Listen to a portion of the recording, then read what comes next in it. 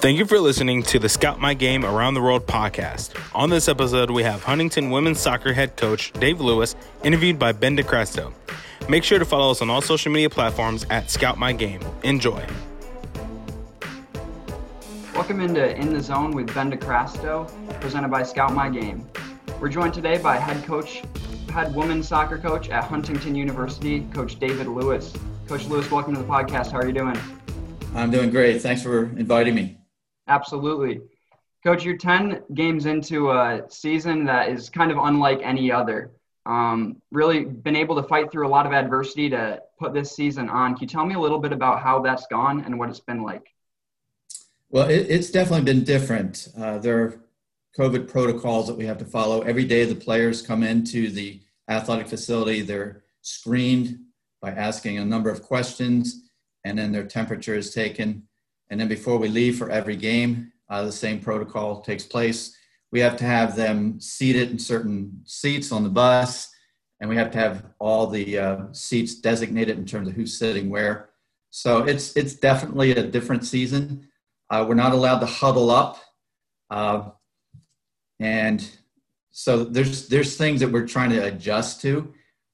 During practice, for instance, they wear their masks until we actually get going. So while they're warming up, stretching, they have their masks on.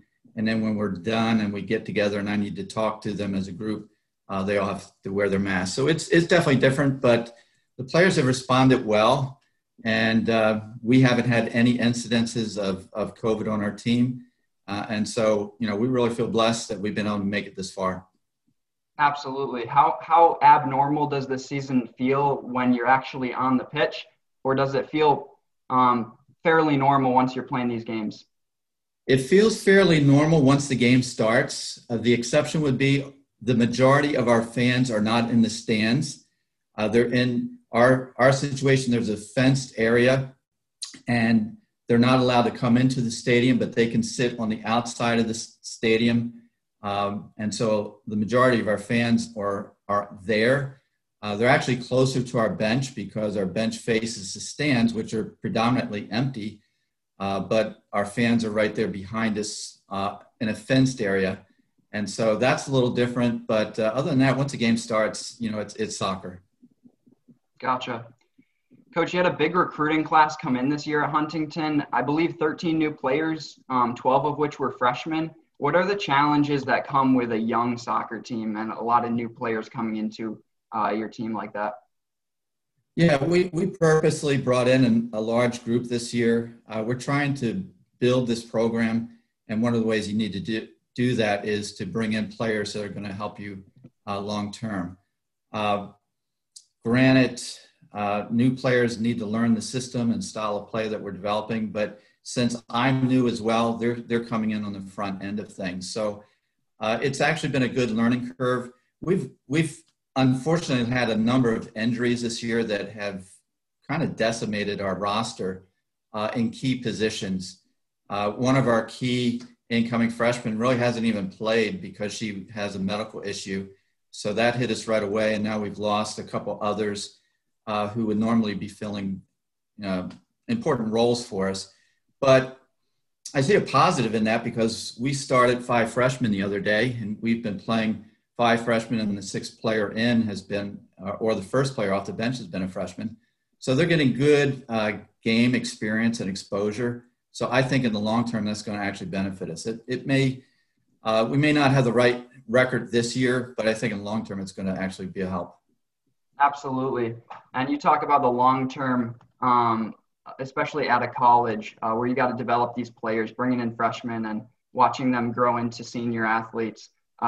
Talking about your time at Houghton College, we see a very similar thing. You inherited a 2-14-1 team back in 1990 and improved their record each of your first 5 seasons. In 1995, you had an 18-1 record after 5 seasons, and proceeding to 14-2-1, 18-2, 18-3, 18-3-1, and so on in the next 5 or 6 years. What do you remember most from these years, and what was it like to pick up a program that was struggling and really drive it to a great place back in the NAIA at Houghton College? Yeah, I see similarities between the two schools. with the exception that this particular conference that we're in is a very strong NAI conference. We had 6 teams qualify this past fall for the NAI national tournament. One of them made it to the championship. So it's every match that we play is a tough match. So that I would say that would be a bit of an exception, but overall I see a lot of similarities in the sense of, I think the thing I learned at Houghton that I'm applying here is you have to be patient. It's not going to happen overnight. Certainly you want it to happen as soon as you can, but I want to make sure they're playing good quality soccer. So as long as we're improving, and I definitely see improvement in the level of our play and the consistency of our play, as long as we don't try to jump too many steps too quickly and we take each step one at a time, I think we'll be good. I really like the character of our team here. I like the work ethic. They want to improve and they want to achieve some things that they've never achieved before. For instance, we want to win the conference title. They've never been in the conference championship. They've never gone to a national tournament. So these are some of the objectives that we have, but all keeping it within the framework of our overall mission as a team and campus.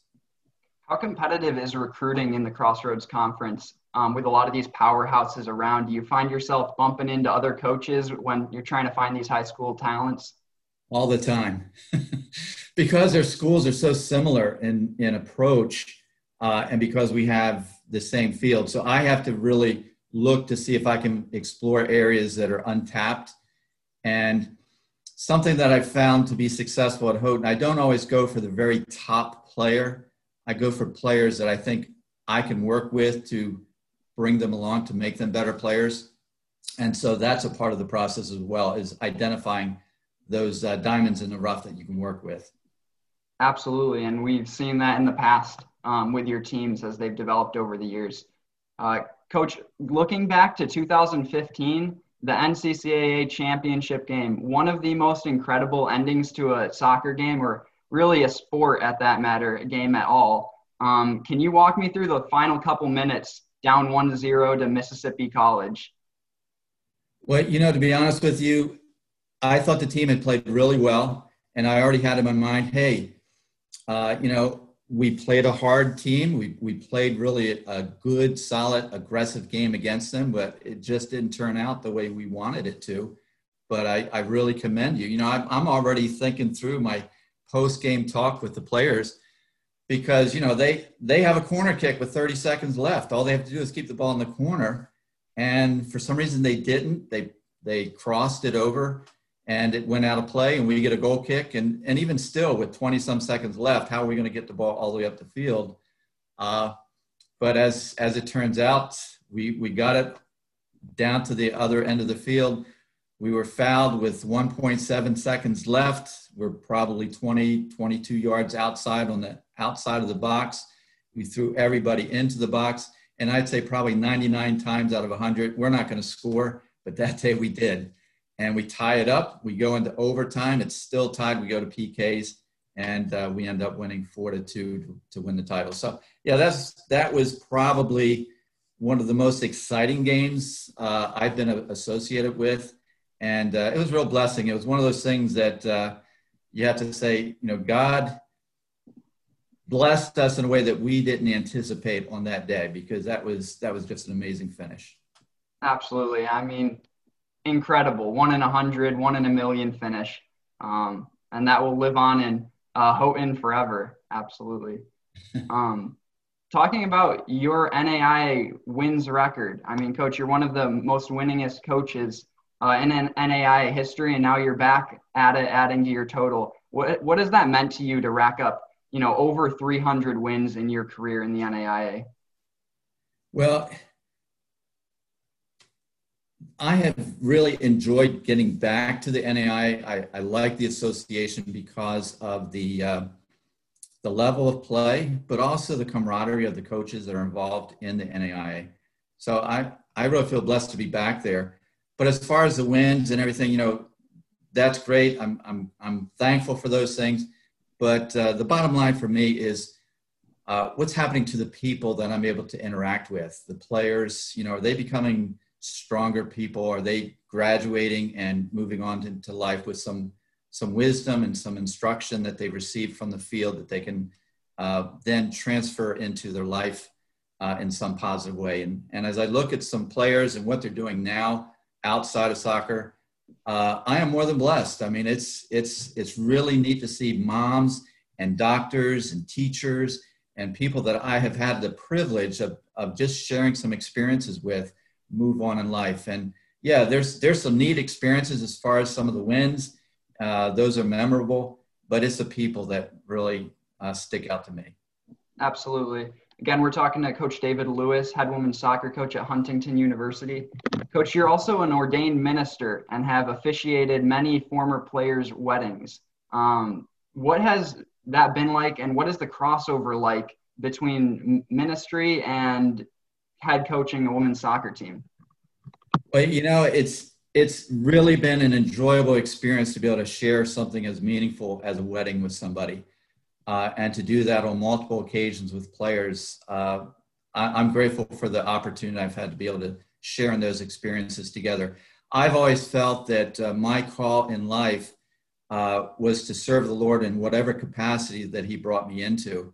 And I see coaching as ministry. I don't see them separated. I see them fully integrated, because who I am in my relationship with Christ is going to speak into my life wherever I am, whether I'm in the classroom or a neighbor or coaching. It's a part of who I am. And so I don't really see a distinction there. I'm a follower of Jesus who wants to serve in whatever capacity I can. And if the Lord leads me into the coaching area, that's where I want to serve.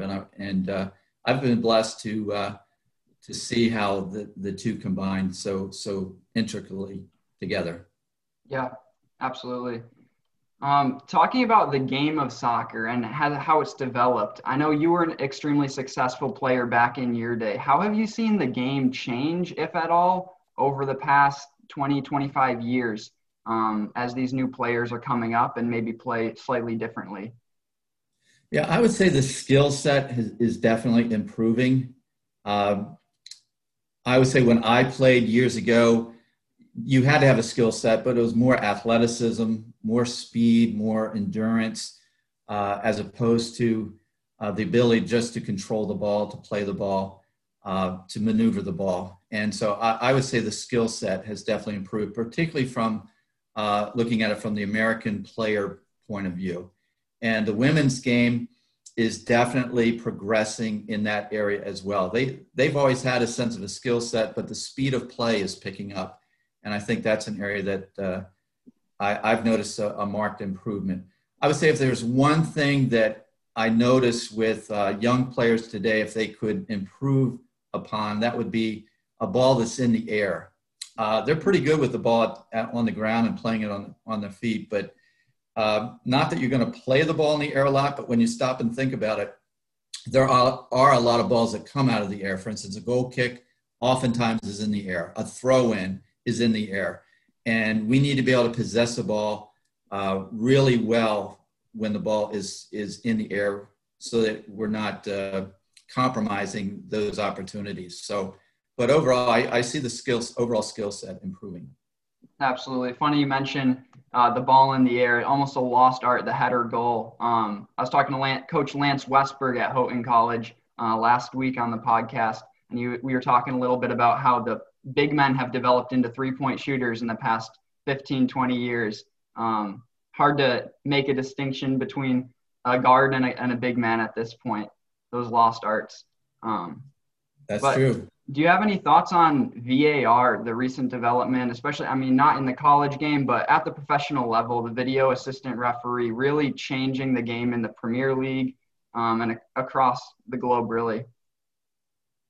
It's a plus and a minus. It kind of takes away from the flow of the game at times, but you also want to make sure that you get it right. And certainly the opportunity to look to see if a goal has actually been scored, I think that's really helpful. But if you're looking at, is it a penalty kick or not? Sometimes I'd sooner let them try to make the decision right then and there and not go to VAR. But we're going to use it. I mean, it's probably going to come into the college game as well, because technology is so sophisticated that it's going to be there. We actually had a situation in a game a week ago where there was a question: did the ball actually go over the line? And one of the coaches on the other team said, well, why don't we look at the video? Well, we don't have that as an option right now, but we certainly could have, because they had it there. But it's going to come, whether I like it or not. So, yeah, as long as it maintains the truth of what we're trying to do, as long as it doesn't distract from that. Absolutely. We've seen some handball incidents here and there that have been extremely questionable. Not sure, how one differentiates from the other, which I think is a big difficulty when you're not necessarily comparing the identical plays, but they're kind of similar. Makes a lot of difficult. But we'll probably see it develop into the Division I game, I would think, and then maybe trickle down to Division II, III, NAIA over the course of the next 15, 20 years, for sure. I think you're right. Yeah. Coach, final question. I know that you're big into fitness. You enjoy lifting and going for runs. Were you able to get a nice setup in your garage or anything over quarantine? I actually have my weights in my garage. I have dip bars, a lat pull down machine. So yeah, I'm all set. And that's where I've had to work out. Before I was using the facilities, which are quite nice over at the university. But when quarantine came, I had to utilize what I have here, which I had already had set up. So yeah, I've been able to maintain. So I'm in a good place. Awesome. Well, I'm glad to hear about that. I figured you would have some setup going. Yep. All right, Coach. Well, thank you so much for your time. Really appreciate you coming on. Best of luck with the rest of your season, and we'll talk to you soon. All right, Ben. Thanks so much. Appreciate it. All the best to you as well. Thank you. This Around the World Scout My Game podcast starred Dave Lewis, interviewed by Ben DeCrasto, produced and edited by Tyler Fisher for Scout My Game. Again, follow us on all social media platforms at Scout My Game.